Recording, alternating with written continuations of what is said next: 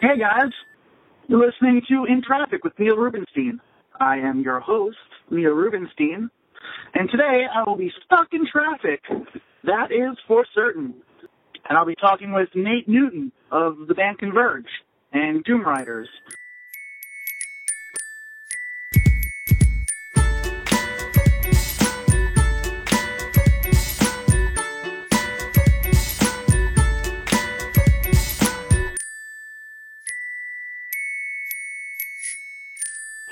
Hello. How's it going? I'm good. How are you, Nate? I'm doing well. Your baby is asleep? Yeah, I think. She woke up a little while ago, so hopefully we can get through this. How long have you? How old is she? I guess is the right way to phrase it. She's 3. 3. Yeah, huh. She's not really a baby anymore. All right, but if you have a child, that's a huge thing. It's pretty wild, dude. Did you? So you're a full-time musician.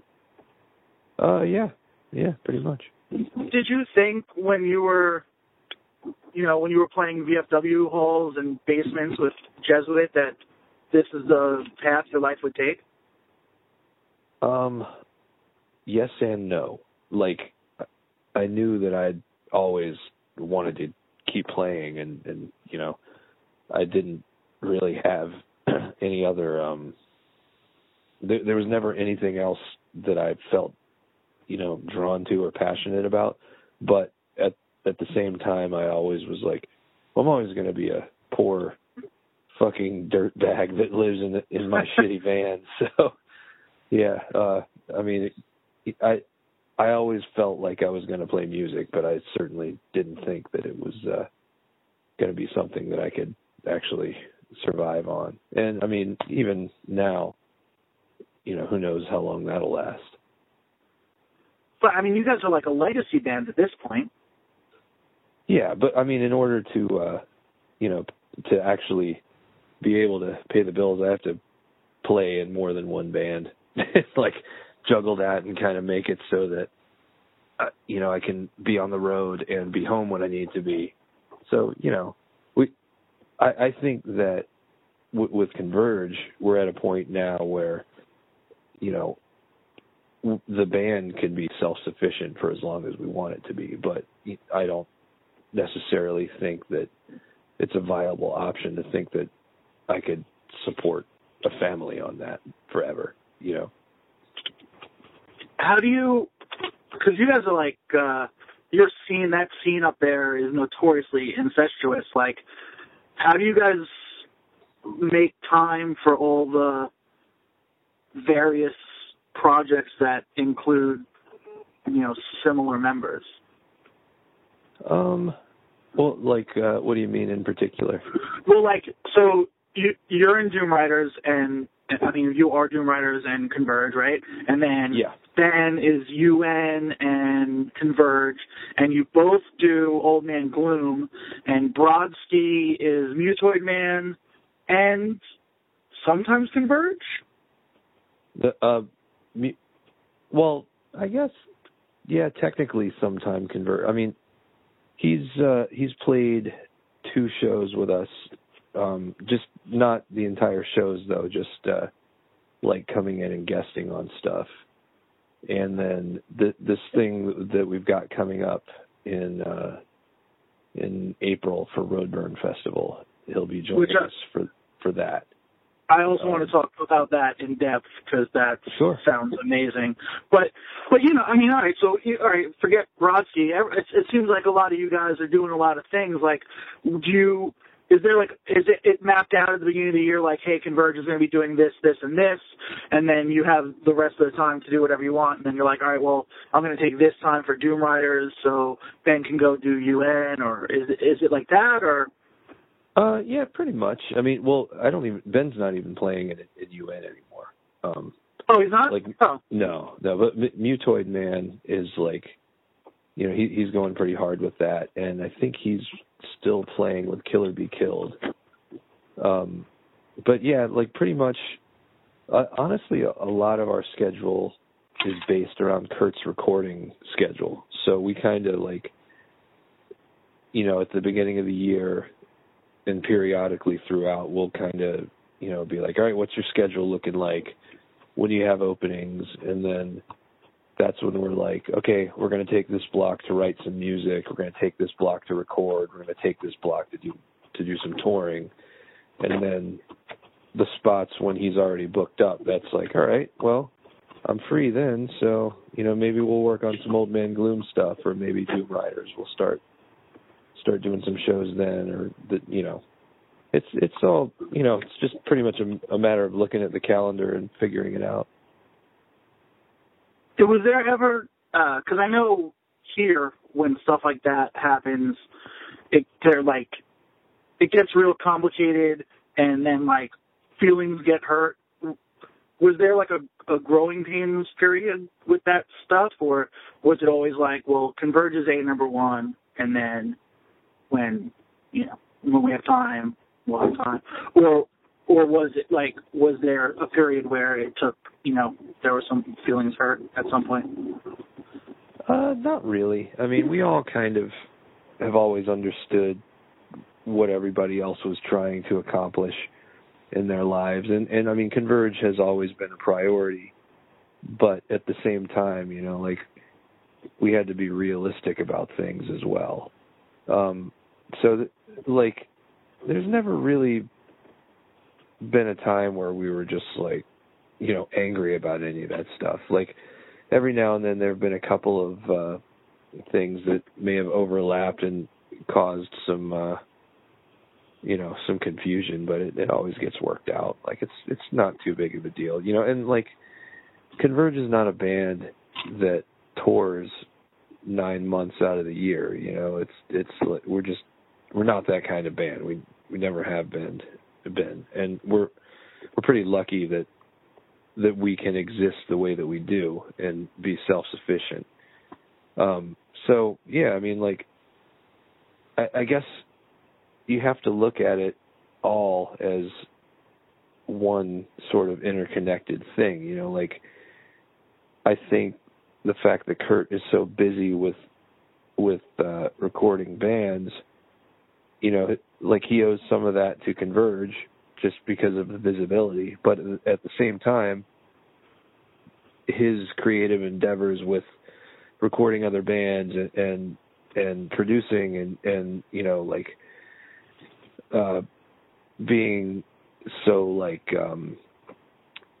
vocal about like I'm brain farting right now. Like, doing like the online seminars for recording and writing stuff for Tape Op Mag.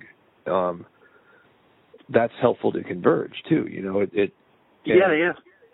So I think, like, when you look at the whole picture, you know, you've got me doing all these other bands, you got Jake busy with the label and his art, you've got Ben doing these other bands, you've got Kurt doing the recording and also you know, making guitars and stuff. Like, I think it sort of strengthens the whole idea behind what we do as a band, and I think ultimately it gets people more interested in what we're doing. So I think it's, you know, even when things sort of get in the way, it still helps us, if that makes sense.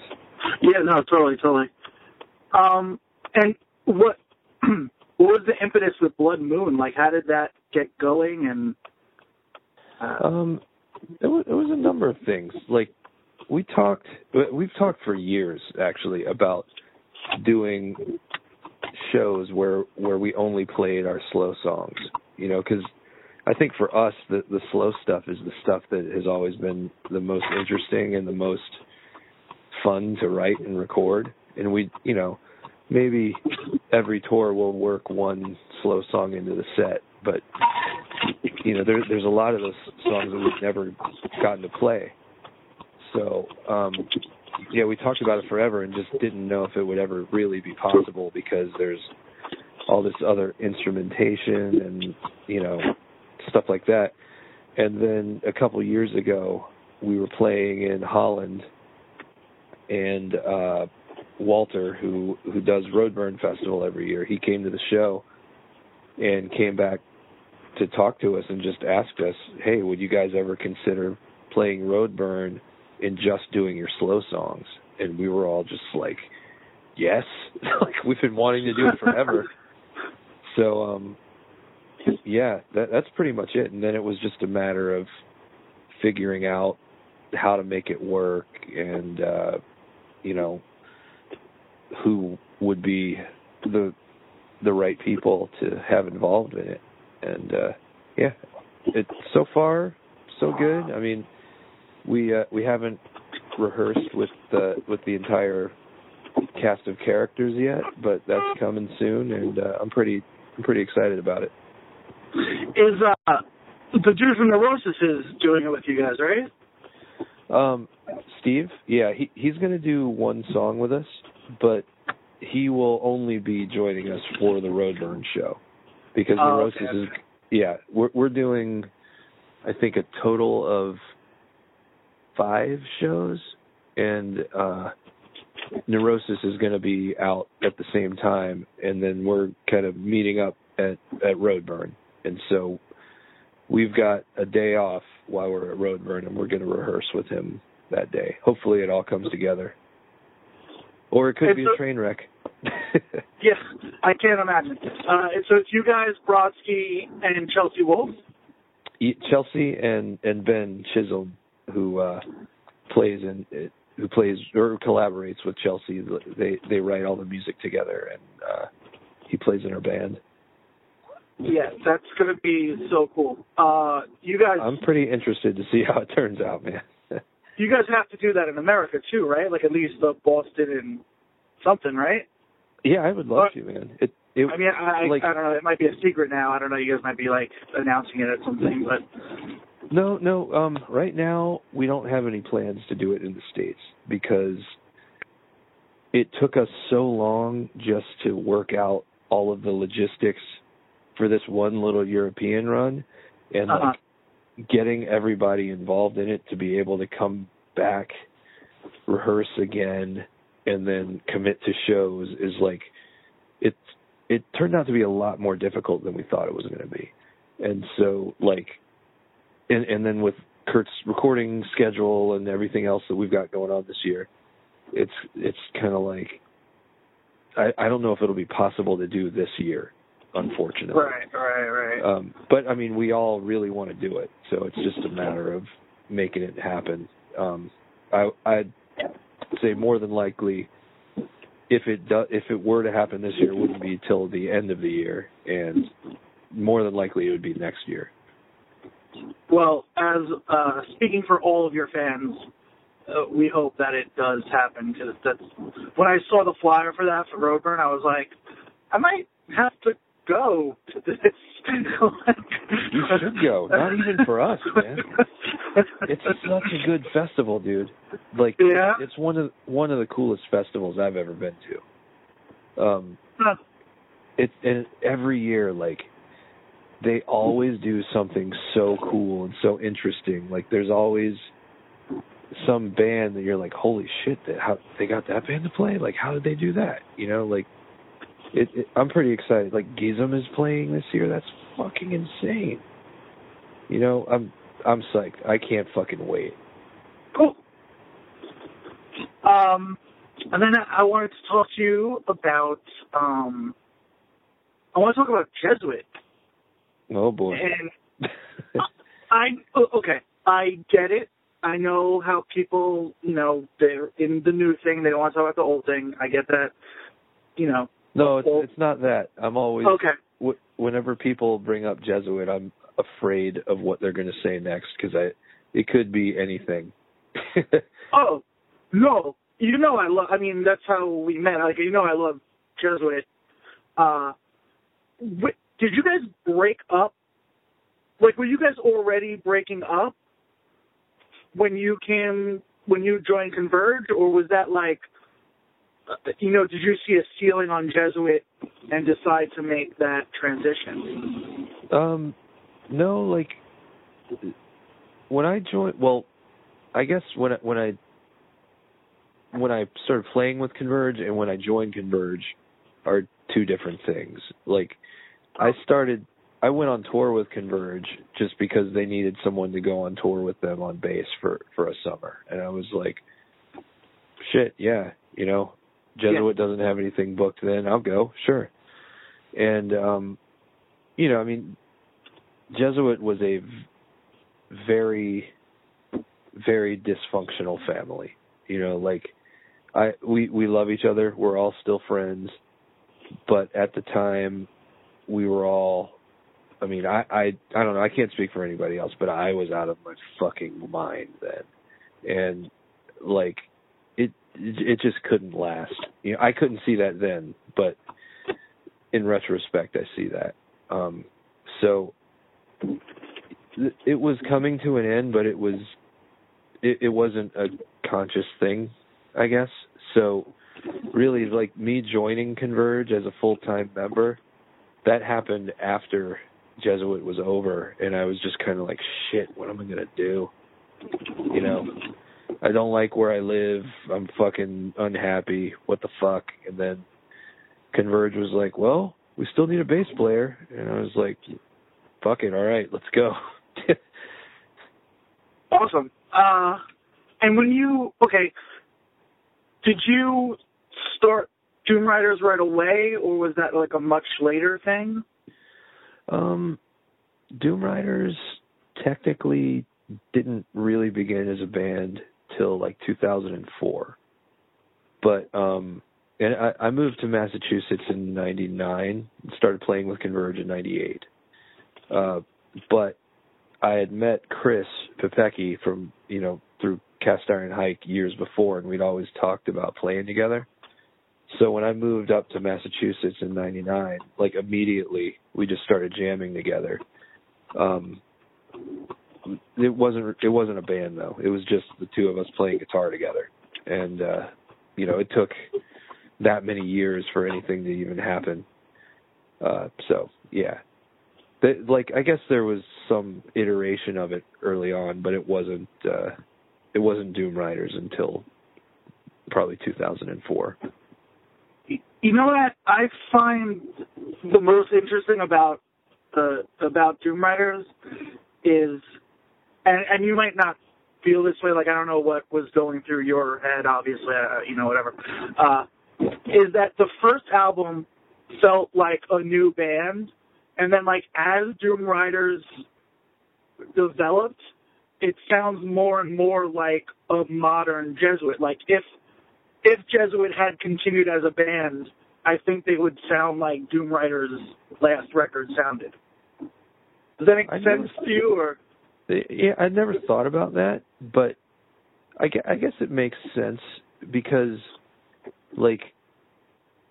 the first Doomriders album, that's the sound of four guys learning how to play music together,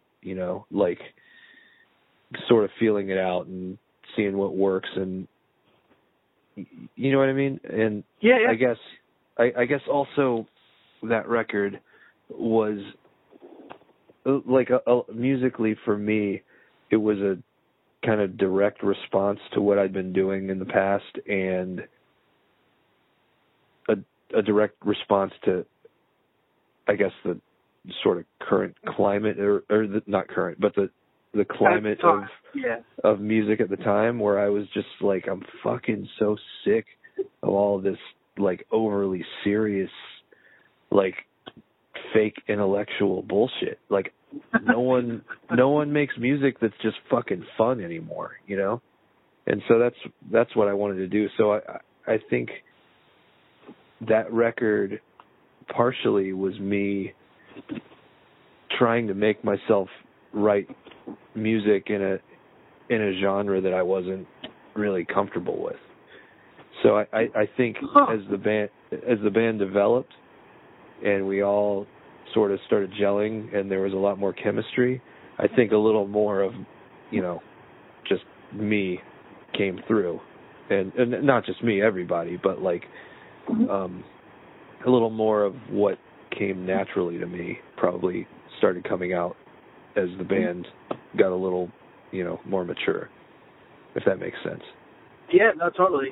I just, as an aside, if anyone is listening to this and is a Converge fan and or a Doomriders fan and hasn't heard Jesuit, like, it's on Spotify and shit, and it's fucking awesome.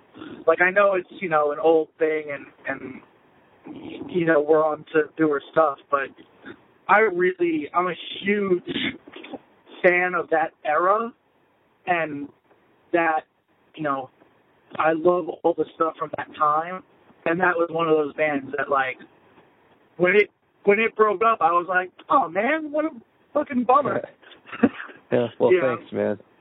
Yeah, it was an interesting time for sure, man. Like, it's kind of tough to explain it. It wasn't like it was amazing or revolutionary or anything. There was a lot of shitty music happening at the same time, but it was pretty cool to be around and to be a part of that early Hydra Head scene, and like, see so many bands come up that ended up being really influential, or spawning people who became very influential people in underground music, and many of whom are still very, very active. So, you think about that, and it's pretty cool to say, yeah, I was there for that. It's pretty awesome. Yeah, I find it really difficult to convey, like what you're saying. Like, I find it difficult to convey to people who weren't a part of that how unique that experience was. Like, yeah, we were lucky. I mean, I'm sure there's kids today that feel the same way about their community, but I don't know, yeah, of course they do, and I'm not a part of it, so I don't. Yeah, like it. It's pretty neat when you, like, I don't know, turn on fucking, well, I guess not MTV anymore because they don't show music videos, but, like, you see, like, a Minus the Bear video on TV, and you're like, that's the dude from Botch. Like, I toured with that dude. We peed in fucking Gatorade bottles together, like, it's pretty wild, and I mean, that's just one example. There's like so many people that came out of that really small scene that have gone on to make, influential or just widely, like, insanely popular music, and it's crazy, because they're still the same dudes, like Dave still comes out to every show I play in Seattle, and he hangs out. Like, it's just wild. I think a really fantastic example of it is Pete Wentz. Yeah.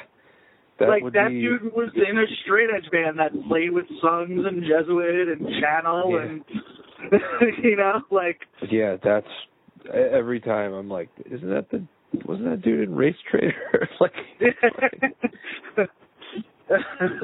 that's just mind blowing, dude. It's mind blowing, but great, good for him. No, it's sick. It's awesome. Very glad to have been a part, however minor, in that whole universe existing. Yeah. And you're, go ahead. Oh, no. I was just, I don't even know what I was going to say. You go. All right, I'll go. You still skate? Yeah, all the time. Do you have like a favorite? Is it still? I skated very briefly in like 1987, but around the culture all the time. Is it still? Do you have a favorite? Like a, what's the word for it? Like the World Industries or Birdhouse. Or like you have a favorite thing? Like a favorite brand or like a board company? Oh yeah, brand. That's the word. Brand. I mean, not really. Like, I'm 40, dude. Like, a skateboard is a skateboard. Like, I don't really give a shit what's painted on the bottom. Like, I have a few friends that either run their own board company or work for others. So, I'm at the point where it's like, you know, if it's the right size and you're giving it to me, I'm gonna ride it. So that's the way I look at it. Did you have a favorite growing up? Yeah, I mean, like I loved Santa Cruz. That was always my favorite. They were kind of like the I don't know, the more punk of the bigger board companies. You know, they had Blast in their videos, and like they had that fucking killer Jim Murphy artwork. Not Jim, Jim Phillips artwork. Jim Murphy rode for Alva. And actually, that's a good one. Actually, Jim Murphy now owns a board company called Wounded Knee, and I strongly support them because they donate a lot of money to Native American charities. Are you support them. Are you part Native American? I'm not, but people think I am. I'm a racial chameleon, dude. You'll never know what I am. Yeah, you're very ambiguous. Like you could be any, like you could say you're half anything. I'd be like, oh yeah, Nate's totally half that. Oh yeah, everybody has a different opinion, but I'm not going to tell you. If you told me you were 100% Caucasian, I'd be like, okay, I kind of believe that. And if you told me you were 100% does not cook, like 0% Caucasian, I'd be like, I believe that too, totally. Well, I will tell you that I am not 100% Caucasian. All right, that makes sense also. All right, cool. And the only reason I'm not telling you is because I think it's funny. Because you think what? Because I think it's funny that people don't know. Oh, yeah. It's like, is that the thing? Oh, dude, yeah. People think, people have come up to me and just started speaking Spanish. Other people think I'm Hawaiian. People think I'm Filipino. I mean, whatever. People think all kinds of stuff. I just laugh. Yeah, and like even like their names like totally ambiguous. Like Nate Newton. Yeah, that could be anything. Yeah, man. I'd buy it. It's great. I love it. But now we know that you're not Native American at any point. So. Oh shit. You clearly gave a couple of clues. So. I outed myself. Damn it. We'll figure it out. I'll never get into college for free. Are you the first Doomriders record? Like the artwork kind of reminds me of like an old Corey O'Brien stuff. We were kind of going for that sort of over the top feel. Yeah. All right. That's all I have for that question. Oh, there you go. That was one of my favorite graphics, though, man. Yeah, that one. I used to have this like trapper keeper that, you know, in middle school. It's like, you know, where I kept all my shit for school, and I had this fucking giant Corey O'Brien sticker on it, and so I held on to that trapper keeper like probably from like 7th grade till almost 12th grade. I was like, I'm never getting rid of this fucking thing. But until it finally fell apart and couldn't be used anymore. And everyone would always be like, why do you still have that? I'm like, because it's got this fucking Corey O'Brien sticker on it. I can't get rid of this. You kidding me? Then it fell apart. Bummer. I feel like that one was like one of the more iconic. And the Rob Roscoff. Oh, yeah, that one's one of the most classic skateboard graphics of all time. I think for Santa Cruz graphics, though, I got to go with Corey O'Brien and then that first Jeff Grosso with the demon coming up out of the ground. Yeah, that was sick. Who was that? Who was the hand? The blue hand? That was just the Speed Wheels, Santa Cruz Speed Wheels logo. Okay, because that shit's been like knocked off so many times. I can't find the original. Like I was like, what is that? That became a board graphic like in the last 20 years. Like in the in the 80s, that was just like their kind of go-to logo. But that is definitely the most iconic Santa Cruz graphic, without a doubt. Yeah. That gets knocked off constantly. Like, I have a Lost Boys shirt where it looks like the hand, but it's Kiefer Sutherland, and it says Santa Carla instead of Santa Cruz. Whoa, that's pretty fucking cool. Yeah. No, it's a good Santa shirt. Cruz actually just did an art show. I think it was like the 30th anniversary of the Screaming Hand, and they had all these different artists do different iterations of the hand and like different interpretations and stuff. It's worth checking out if you are bored on the internet. When are you not? I'm always bored, so, you know. The internet is like, I can't go on the internet and not do what I wanted to do. I never accomplish the things. I have to turn off. Yeah, on the internet. The internet is like an eternal bag of potato chips, right? Because, like, you know, you're like, all right, I just want a potato chip. And then you go and you eat the potato chip, and you're like, fuck, that was a good potato chip. I'm going to get another potato chip. And you just, until the whole bag's gone. But the internet there's no bottom of the bag. So you just keep eating the chips.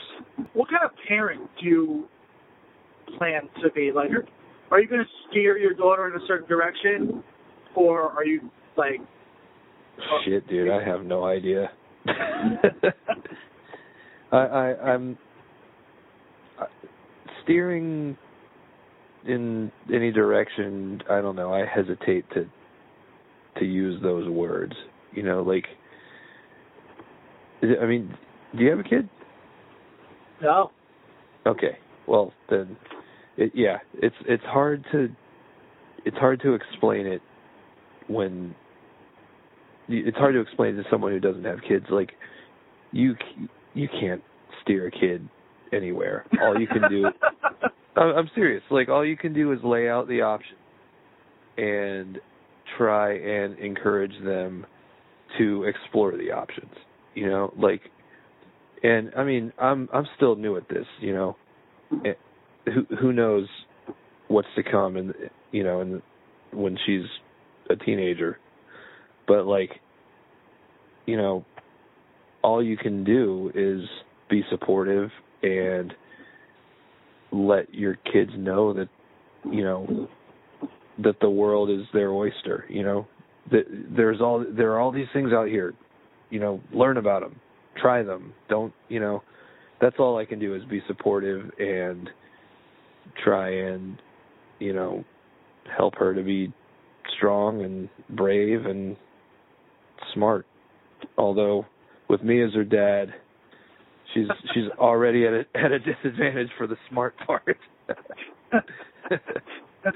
Would you be like, I don't know, I guess it's a weird way, like, would you be more or less stoked if she was like, hey, I'm joining a punk band and dropping out of school? Would you be like, oh, that's cool? Or would you be like, no, that's a horrible idea? I mean, you know, I would, when you ask a question like that at face value, it's like, yeah, of course I want my kid to finish school, you know, like, but, you know, you gotta wait till they're there in that situation, you know, like, I know plenty of people who dropping out of school was the right move for them, you know? Yeah. I know other people who it was a terrible idea. So, like, you got to wait till I'm there. I mean, ultimately, no, I want my kid to go to school. I don't want her to ruin her life. And playing in a punk rock. Say what? You didn't go to college, right? Oh, no, I did not go to college. Yeah, okay. I didn't think so. I didn't want to. I made an assumption. I don't know. I don't know why. You seem like, as soon as You seem dumb. No. Well, no, I didn't. I mean, I didn't go to school either, but like, you seemed like as soon as I started playing in bands, which was like a year or two after high school, like you were in bands too, like you were touring when other people were in class. So yeah. I made that assumption that no, that's a totally valid assumption. I mean, that's pretty much what happened. Like when I graduated from high school, I was just like, fuck, I don't know if I can do this. And then I went to college I went to community college for like 2 semesters, and it was like, I fucking flunked out because I just couldn't pay attention, you know? Yeah, like, same exactly. I was like, I can't fucking do this. Like, not that I didn't want to or ever think, hey, maybe I'll go back, but it was just like, at that point in my life, all I would have been doing is waste time and money. So the opportunity right away came up, like, hey man, go on the road. I was like, fuck it, I'm going. And that's kind of what led me to where I am, I guess. You can interview me again in another 10 or 15 years. I'll tell you if it's worked out or not. I actually just had a conversation with someone where I was like, I wonder if the things you think now about your childhood experiences, how your perception of them changes, in another 10 years. Like, now that everything is recorded and you can like keep a journal of those opinions, how like over time, how drastically they would change. Yeah. Because I know my perspective has changed, but I don't have the proof of it. But now that I'm talking into a recording device and putting it on the internet, I have this journal of it. So in 10 years, I want to go back and be like, oh no, I was totally wrong, and here's the proof. Oh, totally. And I mean, even just with like social media, you can scroll back through your life and you're just like, shit, I said that? Oh, I'm an idiot. Yeah, totally. I'm so I think it's a pretty much like across the board thing with people our age, but I'm so fucking glad that social media didn't exist when I was a kid, man, because I was such a fucking idiot. Like, not that I'm much better now, but like, I at least know when to keep my mouth shut now. Yeah. Yeah. I said horrible things. I was horrible to people. Oh, dude, there are things that I've said and done in my life that I'm genuinely ashamed of, and I'm glad that there's not electronic record of it. There's some record of some of this stuff, because I did like a zine and stuff, so I probably said some stupid stuff. Put it in print. Thankfully, my ADD kept me from being able to ever complete a zine. Yeah. I always have to shout from rooftops for some reason, like dumb fucking. I think that was just kind of a symptom of the time. Like, that's just what we thought we had to do. That was like the norm in the hardcore scene back then. Like, if you're not doing something, putting something out there, then what are you doing? And I think that changed a lot over the years, but then that was how you asserted yourself, I guess. That's how you showed that you were a part of it. That's like interesting in the other way too, though.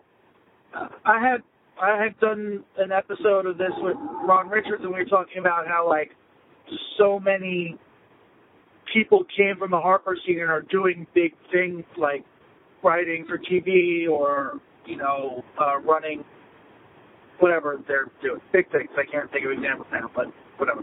And what you just said, like, kind of is why, like, we were in a scene where it was like if you're not creating something and being a part of it, then you're not, you're not doing it. You're not a part of it. You're like, why are you even bothering?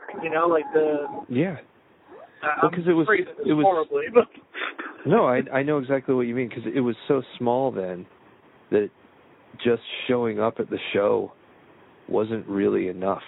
It was not really doing enough to help it sustain itself. It needed more.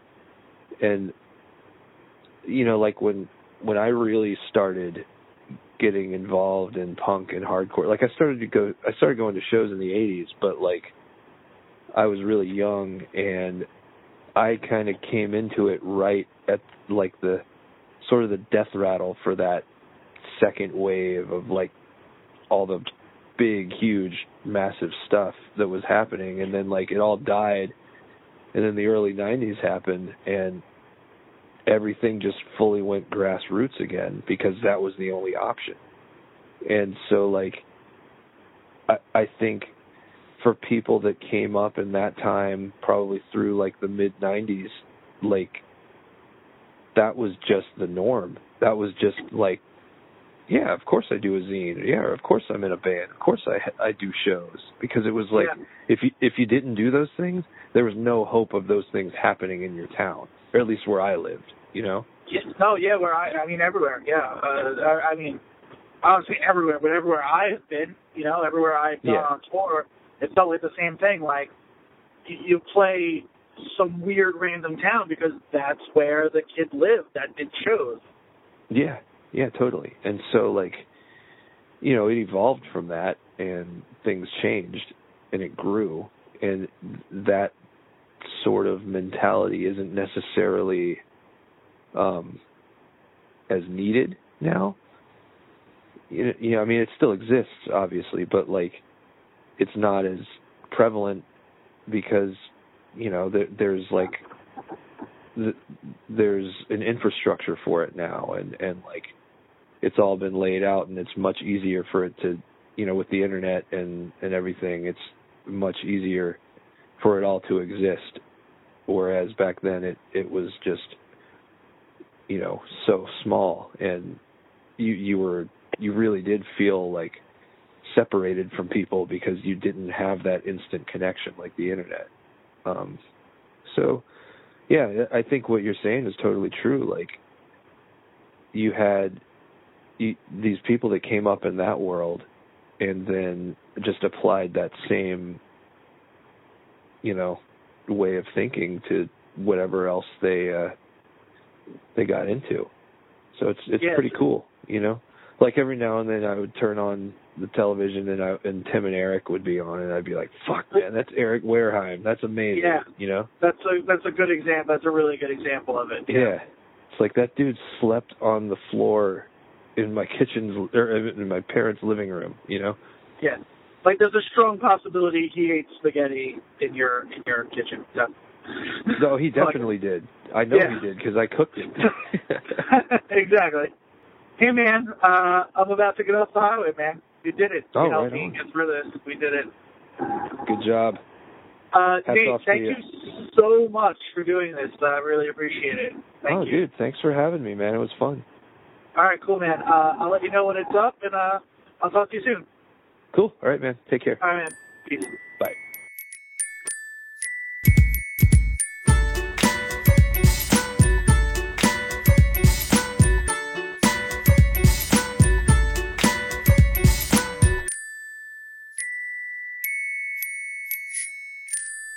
You're a jerk, Neil.